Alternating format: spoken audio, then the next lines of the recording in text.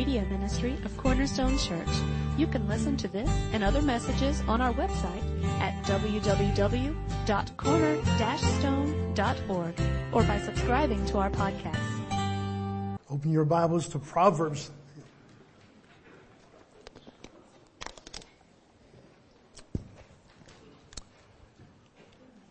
As I said before, every year we pick out a vision verse. We've been doing that for probably about 7 years. And in those 7 years, we've looked at various forms of challenges. Last year, it was Philippians 4:5. We were looking at Philippians 4:5 says, "Let your reasonableness be known to everyone. The Lord is at hand." And we talked about the urgency of the day that we live in. And the challenge was, through the Spirit of God, through the Word of God, the instruction of God, be the most reasonable person in the room. And I can remember last January getting a lot of emails, a lot of texts, and a lot of people, okay, today I was the most reasonable person in the room. It was so hard. And yet you accepted that challenge. And so sometimes we just need to have kind of like this goal before us, this target kind of pointing of our minds and our intention so that we can just desire the holiness of God and we can desire the things of God. And so that's why we do a vision verse. If you're just wondering why do we do a vision verse? It's to instruct us in living holy lives and showing the redemption that God has put into our hearts and lives. And this year, as I was looking and through, I was kind of torn between several different ones and settled on Proverbs 18:21. And I can tell you that just in sermon prep, it's already been probably one of the most challenging. Proverbs 18:21 is very simple in some ways. Death and life are in the power of the tongue, and those who love it will eat its fruits. In a few short words, God tells us so much about the gift of words, the power of words, and the revealing nature of words. And so for the next 2 weeks, we're going to look at this passage. We're going to look at the foundation of it this morning, and then we're going to look at some of the application of it next week. What are words of life? What are words of death? But if we don't get the proper foundation, if we don't see that, then all it's going to be is just a moral exercise, guys. And the last thing, if you with me, you know that the last thing that we need is just a moral exercise, okay? Does this have a sense of morality to it? You better believe it.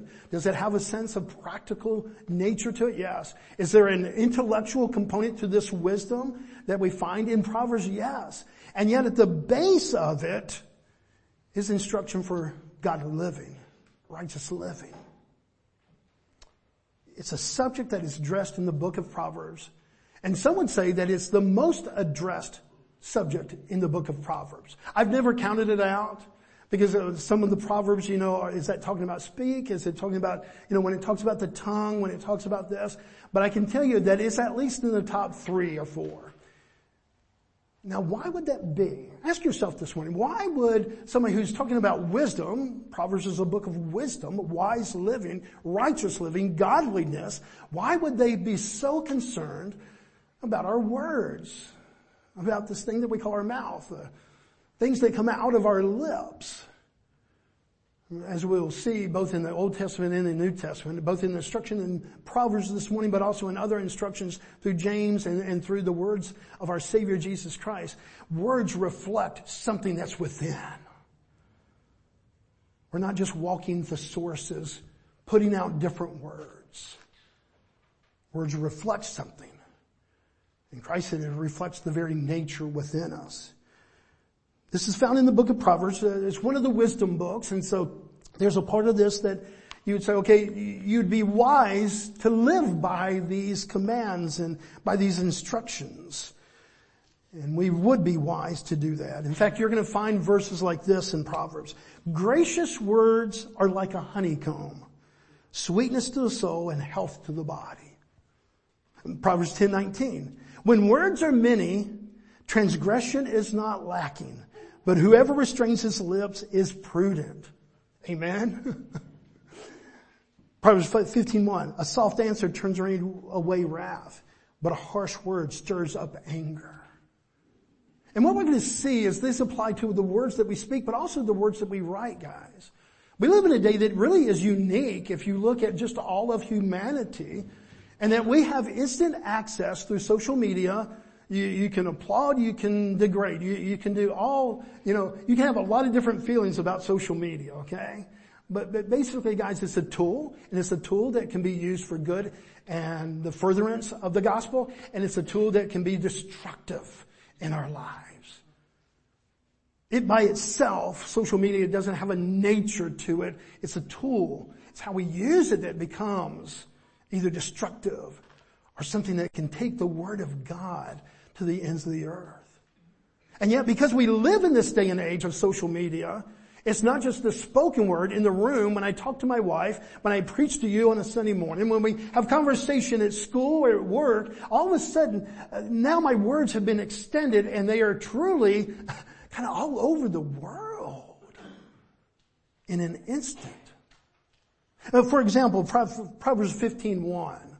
That verse, Proverbs 15. A soft answer turns away wrath, but a harsh word stirs up anger. How does that apply to social media? Let's just, since we're talking about that. Because I want to expand your mind to just the things that you say, but the words that you use even as you write. Have you seen that proverb come true? Have you ever been part of a thread where somebody said something? I mean, it can be about a football team. And the way that Georgia beat this other team that it played. And all of a sudden you can see the two lines opposing one another. FSU fans saying, that was just disgusting that they would run up the score. All the Georgia fans going, here's why we played this game and the way that we did.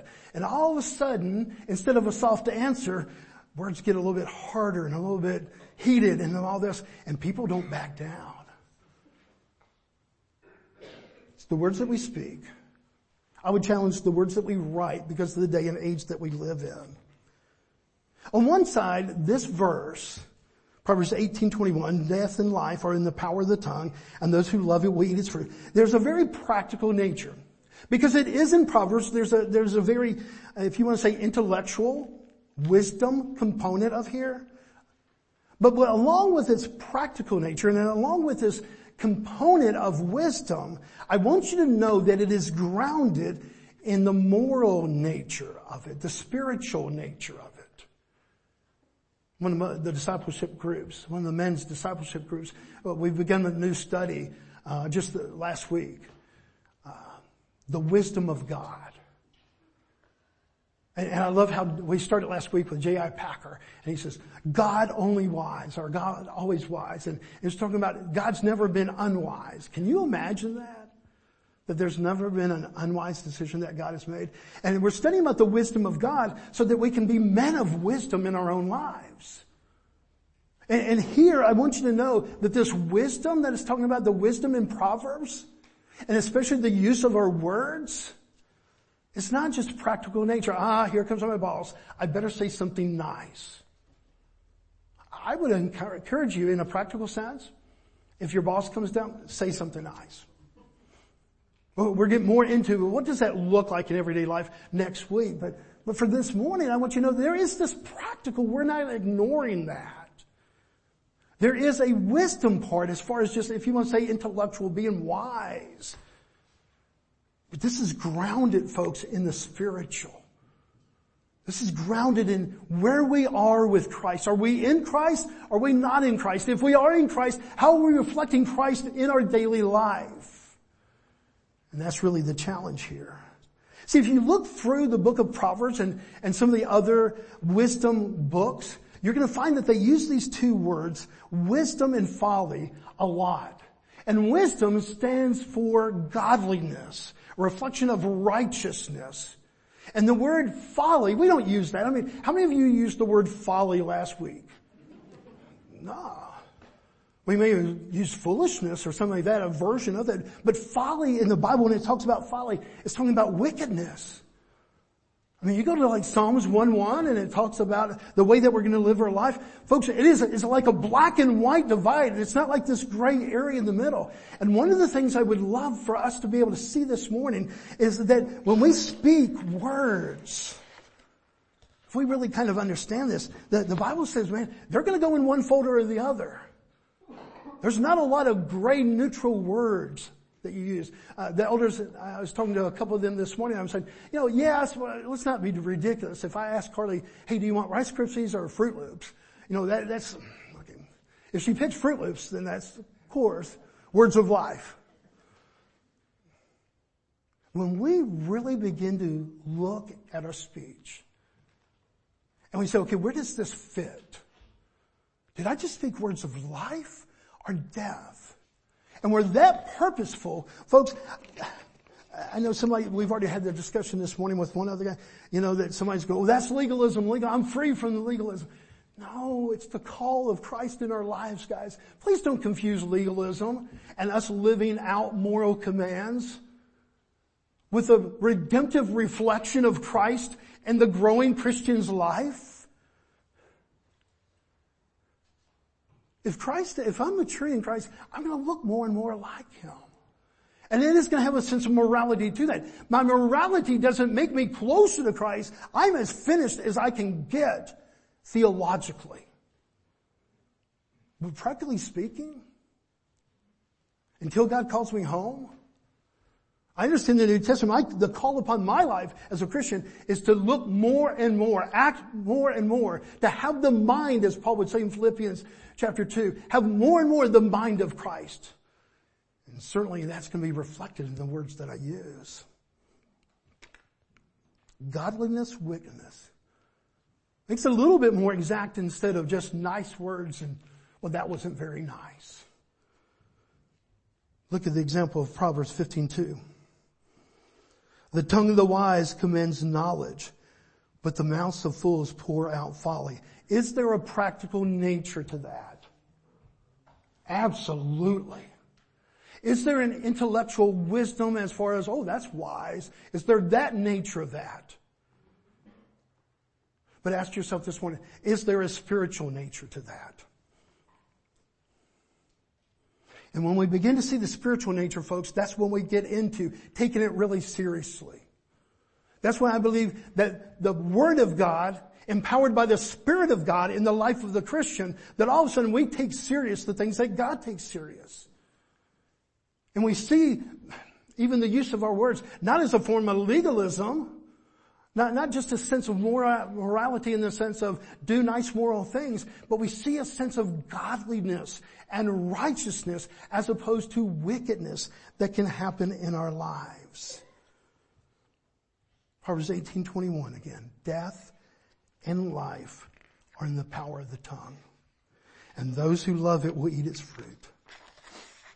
Just the first three words, death and life, reflect a moral nature, not just an intellectual nature, not just a practical nature. We're not denying that. We're just making much of what God has made much of. So do you have that part? Because if we don't have that foundation to build upon, then we are, in a sense, kind of maybe leaning toward a little bit of legalism. We're leaning toward a little bit of this. If we don't see the nature that we're building upon, that God built this upon, this call to our lives, then folks, then it can be just an intellectual thing. It can be just a practical thing. It's a matter of the heart. And that's where the real distinction of how we will use our words in this new year, 2024. Our words do they have the nature of godliness or do they have the nature of wickedness? How many of you grew up with that old children's lie, and I will call it a lie? Sticks and stones may break my bones, but words will never hurt me. Did you ever hear that? Did you ever say that? Did you ever try to console your child with that? Mom, that's not true. And they are actually right. I know what we were trying to achieve. That, hey, it's just words. Well, never are you going to find in the Bible a verse that says, well, they're just words. A lot of hurt can happen through words. He reduces it down. Words have life or they have death. You're going to put your words in one of these folders. Sticks and stones may break my bones, but words will never hurt me. It's just not true. It's not biblical, guys. And we have a responsibility to live biblically. So we begin to see that that's folly. I would even say that that's wickedness when we would kind of believe, it's some fable like that. I know what we mean, but let's be biblical. Because the minute that we reduce the power of words, I think we can get really lazy with words. And one of the things that we see in the Word of God is that words have great power. Genesis 1:3. And God said, let there be light. And guess what happened, guys? There was light. He spoke. Did he have to speak for there to be light? He could have snapped his fingers. He could have done this. And I realized he's spirit. I didn't realize that when I said snap the fingers, well, he's spirit. He doesn't have a body. Go with me, okay? Could he have done it another way than spoke the words, let there be light? Sure he could have. And you know what we begin to see in the very beginning of the Word of God is that God spoke something and the power that it happened. And he continues to speak things. There's power in words. Well, words are a gift that God has only given to, here on earth, to humans. Angels can speak, but different creation there. But as far as human, earthly creation, that doesn't mean that whales cannot communicate one to another, that monkeys can't communicate one to another, that dogs can't communicate to one another. And I realize the minute I say that we're the only ones that have words, that a lot of dog owners right now, I think my dog really can talk. I realize the relationship that you have with your dogs and that you love them and that somehow they're sending you messages that almost seem like words, okay? But putting that aside, we're the only ones that have this expression. Not of communication. Again, we just said whales can communicate. The animal kingdom can communicate on a certain level, but not with words. Words give expression. So words not only have power, but there's depth to words. We're the ones that can communicate not just a love, not just appreciate it, but a kind of love. The kind of love that says, okay, I want you to be my wife, and I want to spend the rest of my life with you. Those are words that have power, and they have depth. You tracking with me on that? I mean, does this make sense, guys? That the foundation is a spiritual nature, not just a practical nature, not just a wisdom for wisdom's sake, but these are spiritual reflections, spiritual instructions, and they have power and they have depth. They go deep. God has given us the ability to use words to express the deepest of emotions, the greatest of joys, the deepest of sorrows.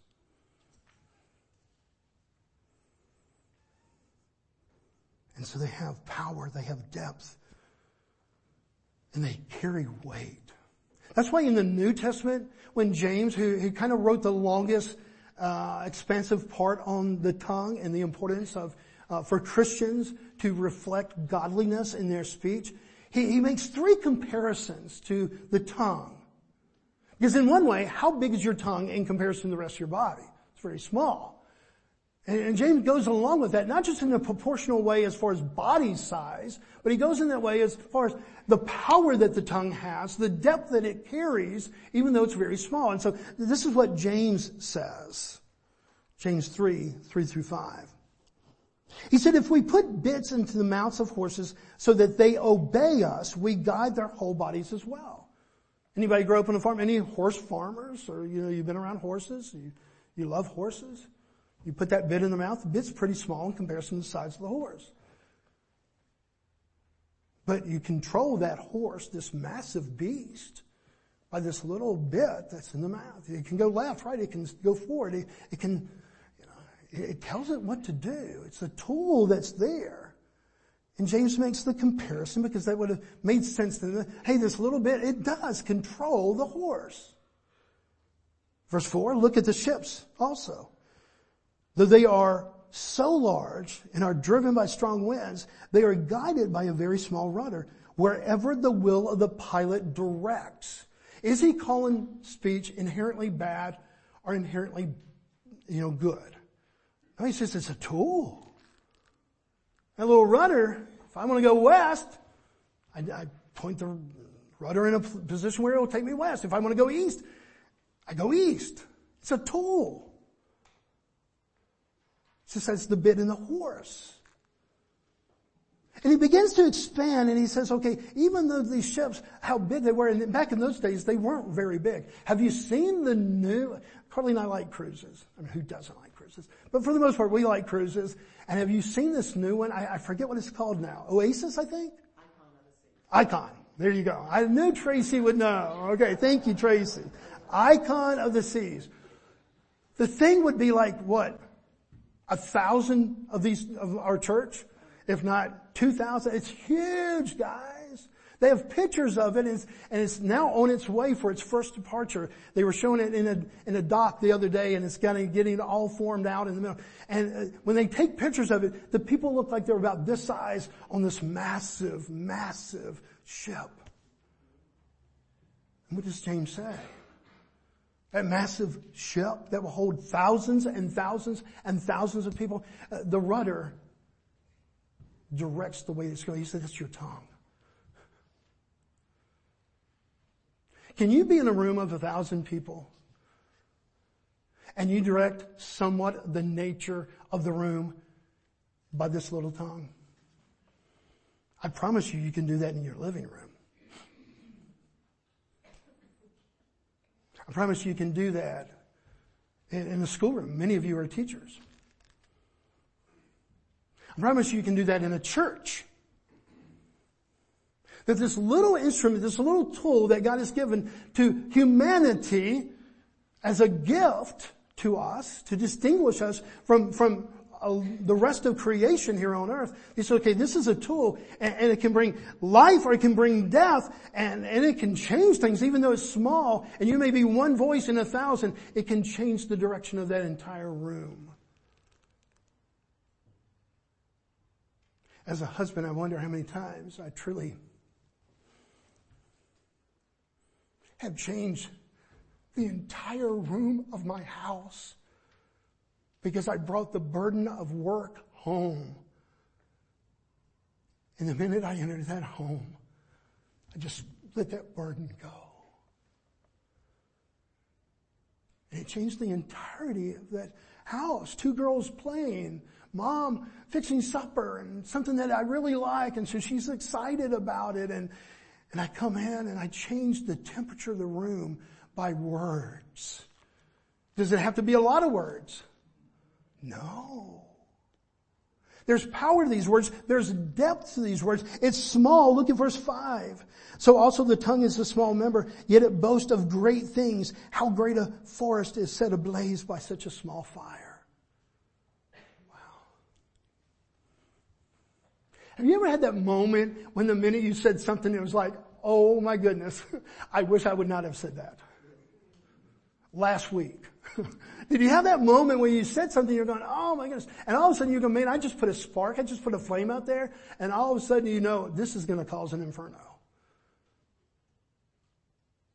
It's got power, it's got depth, it's a gift, and it's small, but it's not small in the influence that it has. Let that sink in this morning. A second component of this truth that we find in our vision verse for 2024 is that it reveals something that's within us. Even though it's the tongue and it has this function, it reveals by the words of Christ the nature within us. And that's really what it's getting here in Proverbs, because it's the spiritual component that it can bring life or it can bring death.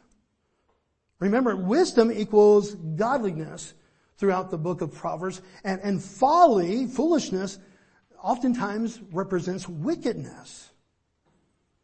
So a really deep theological question for you, and I'm serious this morning. Can a Christian, somebody truly has been totally redeemed by the finished work of Christ, can a Christian still speak words of folly? Yes. I mean, go read Romans 6 and 7, guys. Paul repeatedly, the things I want to do, I don't do. Things I don't want to do, I end up doing. What is this within me? And he identifies this as the old sin nature. Do you think Paul just as easily could have said, and that it would have worked out, the things I want to say, I don't say, and the things I don't want to say, I end up saying? Do you think that would fit into the context of that? I think it would. Christians can still speak words of folly. That here I am 100% saved by the finished work of Christ, and yet I can bring death to my marriage. I can bring death to my children. I can bring death to a church. I can bring death to any place that I have any ability to speak. So while there is some sort of a salvation element here, most of it is a sanctification element. When we look at this, what are we talking about here? Is this a matter of salvation? Not really. It's a matter of sanctification. How are we going to live out this Christian life? Knowing that I still have this old flesh that dwells within me. And so I need the Word of God to instruct me, and I need the Spirit of God to empower me. Does that make sense? If you're a Christian here this morning, that's your need also. Because you're still contending with this old man, this old nature that died but resurrects itself, especially in our speech, when we get irritated or frustrated. Anybody ever remember? I don't want to bring up really bad memories, but remember chemistry class? Remember litmus paper? You had a liquid, you had this little piece of paper, and it was like white. And you'd put it down in there, and if it turned pink or reddish, what did that reflect? Acid. Who just said that? You get an A for the day, okay? You remembered something from chemistry from the 9th grade. Okay. If it turned blue, what did that show? Alkaline. Very good.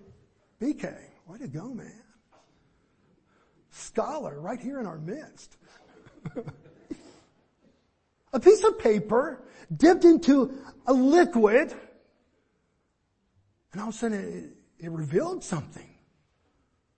This is acidic. This is alkaline. This is somewhere on this range between this and that, and the little piece of paper dipped into this liquid would reveal the nature of that liquid. God says that's what our words do. Jesus said in Luke 6:45, out of the abundance of your heart, your mouth speaks. He was talking more of a salvation passage there. I want to make sure that we keep that in a proper perspective, and that we try to interpret the Word of God in context. He's talking about the fruit of a tree, but the principle was there. That our words reflect what's in the heart. Would you agree with that this morning? On a practical level, would you agree? On the intellectual level, wisdom level, would you agree? On a spiritual level, would you agree? So for us as followers of Christ, this is a matter of maturity in Christ, a reflection of the Spirit's control in our lives. And our call as followers of Christ is to speak life. I think that's one of the truths that oftentimes we're not always taught. But most of the time when we see a command, a call, in the Bible, especially if it's a command, we can deal with thou shalt not. But notice here there's not a thou shalt not. It says, okay, your words are going to reflect what? Life or death. One or the other. It's either going to bring kind of growing things, or it's going to cause things to die. And so we begin to reflect upon that, and we begin to see that it's not just saying don't say bad things. That would be a whole different verse, a whole different command. Remember what Grandma used to say? If you can't say something good, don't say nothing at all. Is that wisdom? Practical wisdom. Spiritual wisdom. To a degree, it covers half of it. Don't speak words that bring death. But is that what the verse says? No, it says words can bring life or death. And one of the great things that God has given us the ability to do, guys, is to share. You know, the Bible says, Paul says, that now we are in the ministry of reconciliation. So we speak the words of reconciliation. We speak the hope of the gospel. Does that mean that I go home to Carly every day and go, okay, In the beginning, this is what happened, Adam and Eve, and so every day we're just reviewing the gospel. And one way it is, because the gospel allows us to see our sinfulness and our need for a Savior and the sufficiency of Christ. So that's a good, broad explanation of the gospel, but as I live the gospel out, God has called me to actually not just stop saying things that bring death, but to speak life. Please hear this morning, guys. This is not a call to silence. It's a call to discretion. Oh, how we need discretion in our day and age. I would be challenged that we live in a day and age that discretion is needed more now than ever before. Because we have more opportunity to write something really quick, anonymously, that will travel the world through the internet, and we don't have to own up to it, we don't have to do anything, and yet it can bring death to somebody. And yet we also have the opportunity, guys, like never before, to share the hope of the gospel into worlds that before never got the exposure of a missionary right there. And yet we have the opportunity. I mean, my daughter came back from Africa and she said, I said, what are some of the things that you saw there after a couple of weeks there on a mission trip? And she said, number one, they have more Jesus than we're ever going to have. They're more dependent on Jesus than we ever are. The other thing is everybody had a cell phone. The poorest people had a cell phone. It's kind of one of those things that just kind of blew her mind. It means they're connected. And if they're connected, guess what? They can be connected to words of death or what? Words of life. Just downloaded the latest version of the ESV app. It's really cool. It's always been one of my favorite ones. I love that version of the Bible. But now they have these masterful voices that are reading the scripture. And so you can just put it on there in your car, and for the next 20 minutes, you can listen to, this person or that person read the scripture. And it's just a wonderful way to surround yourself with scripture. Non-existent 35 years ago even, unless you wanted to remember carrying the cassette. Anybody ever carry the cassette player in your car because your car did not have a cassette player? Remember that? Yeah. Got my tracks right here. Or some of you that are as old as I remember 8 tracks. Popped it in, then you had to flip it over. Man, one little phone, one little device, guys. Words of life, but also words of death. It's a tool.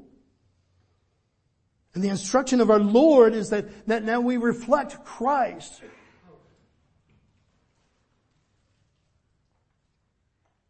That we are the givers of the words of life. We're not the giver of life. We can reflect that in the words that we use. This week, you have the ability, church.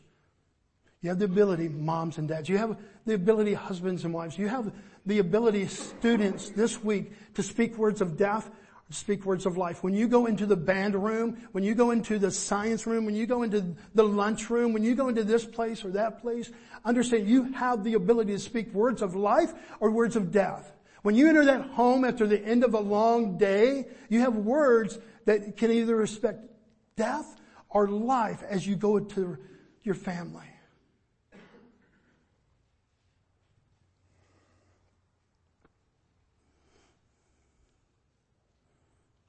I believe biblically my first responsibility, you can argue with this, that's fine, to argue with the order that I have here.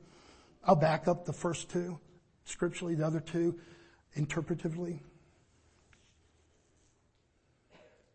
My speaking words of death and life begin with my spouse. It's the highest relationship that God has called me to. Not the church, not even to my children as much as I love my children. My highest call is husband and wife, biblically. So we start there, guys and gals. We start there. This week we will speak words of life or death to our spouse if you're married. If you're a parent and you have children, I believe that's the second responsibility. It starts to flow down biblically as we begin to say, okay, now I can speak words of life and death into my children. And that's not just sharing Bible verses. It is that. But it's biblical truth. It is encouragement. But it's a different encouragement than the day and age. Okay, everybody gets a trophy. And I'm not trying to be silly there. I'm just saying it's sincere. One of the things that we're going to look at next week is the sincerity of our words, not just flattery. Do you know that actually flattery biblically is wrong when it's not based on truth? When it has a different motive? You tell your boss, man, you've been working out? Yeah, I have been working out. And if the only motive is to get that open position, the next level up, the Bible says that's actually wrong.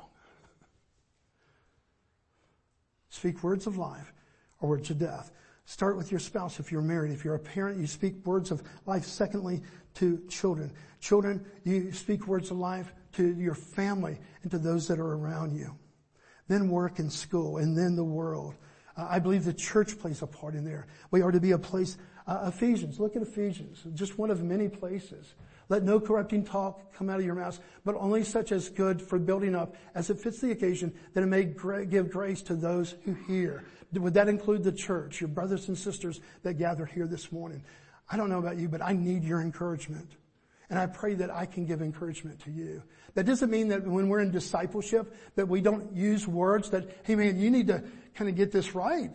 You know, if you're doing this and this is wrong, that we don't, have accountability. But accountability is speaking truth in love. And so it is words of life, because this is bringing death. Don't go another step down that path, brother. Go this way. It's words of life. Does that make sense, guys? Hard words are hard to hear. But if we're in accountable relationships and loving relationships around us, then all of a sudden when my brother comes up to me and says, Bobby, you've got an attitude lately, or you've got this, I see this in your life, I promise you, my first reaction, well, you're not so great yourself. But if I trust that brother and we have an accountable relationship, I can hear those words. And even though it seems words of death, it's death to my pride. It's death to myself. And it's life to the very Spirit of God living within me. Does that make sense, guys? Can you grab hold of that this morning? That this isn't just a southern genteelness. This isn't just, well, bless their hearts. This isn't just saying nice things. It's speaking truth and love, but it's speaking life instead of death. This week, guys,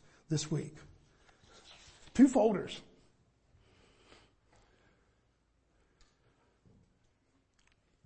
Men, if you're married, first and foremost, to your wives, what folder do you want to fill up this week? Wives, to your husbands, what folder will you place your words?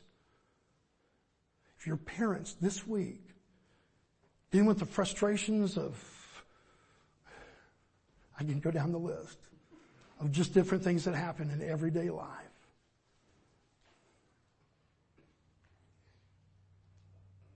I mean, they're practical guys. Have you ever noticed that there seems to be a direct correlation of your bad day at work with the behavior of your children at night? Have you ever noticed that there's the worst days I have at work are when the kids are really just kind of out of bounds. There's a practical nature of this, but guys, there's a spiritual nature. That's the foundation of this. And so this week, we get to choose our words. And if that means being silent for a moment, be silent for a moment.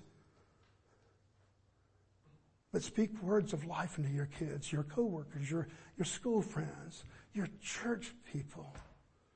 This is why we're a body. This is why we're a family. And this is the call of Christ. Let's pray. Father, we love you. We thank you.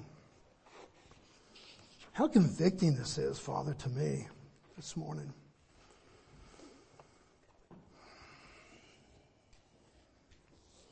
That I've learned the art, Father, of saying the pastoral thing at the right moment, at the right time. And yet then go home and be frustrated with my wife. And speak without carefulness and purpose to bring to her words of life. Father, help us not to see this as perfecting the art of saying the right thing at the right time so that we can get the right situation that we want. Father, will you convict us this morning of the grand truth that you have placed in your word, the instruction of your word, that you've given us a gift, and this gift is words and communication.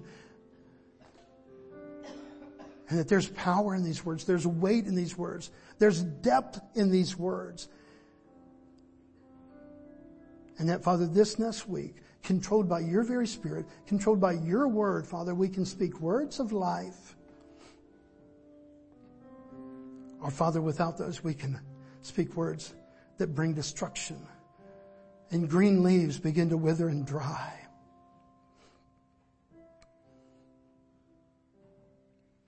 Father, we love you. We need this. Father, we live in a day and age where we need this perhaps more than ever to see the biblical truth of the power of words. So, Father, convict us. Call us to the cross, Father. Thank you that you have redeemed us in Christ. And my bad use of words is not going to keep me out of heaven because Christ is the one that put me there. At the same time, Father, helping me to realize, not to take a laziness, but that I will give an account one day, you said, for every word that I've spoken. Call us to holiness and righteousness and reflect the words of Christ. Even this week, Father, as we pray all of these things. And the one that made it possible, Christ our Lord. Amen.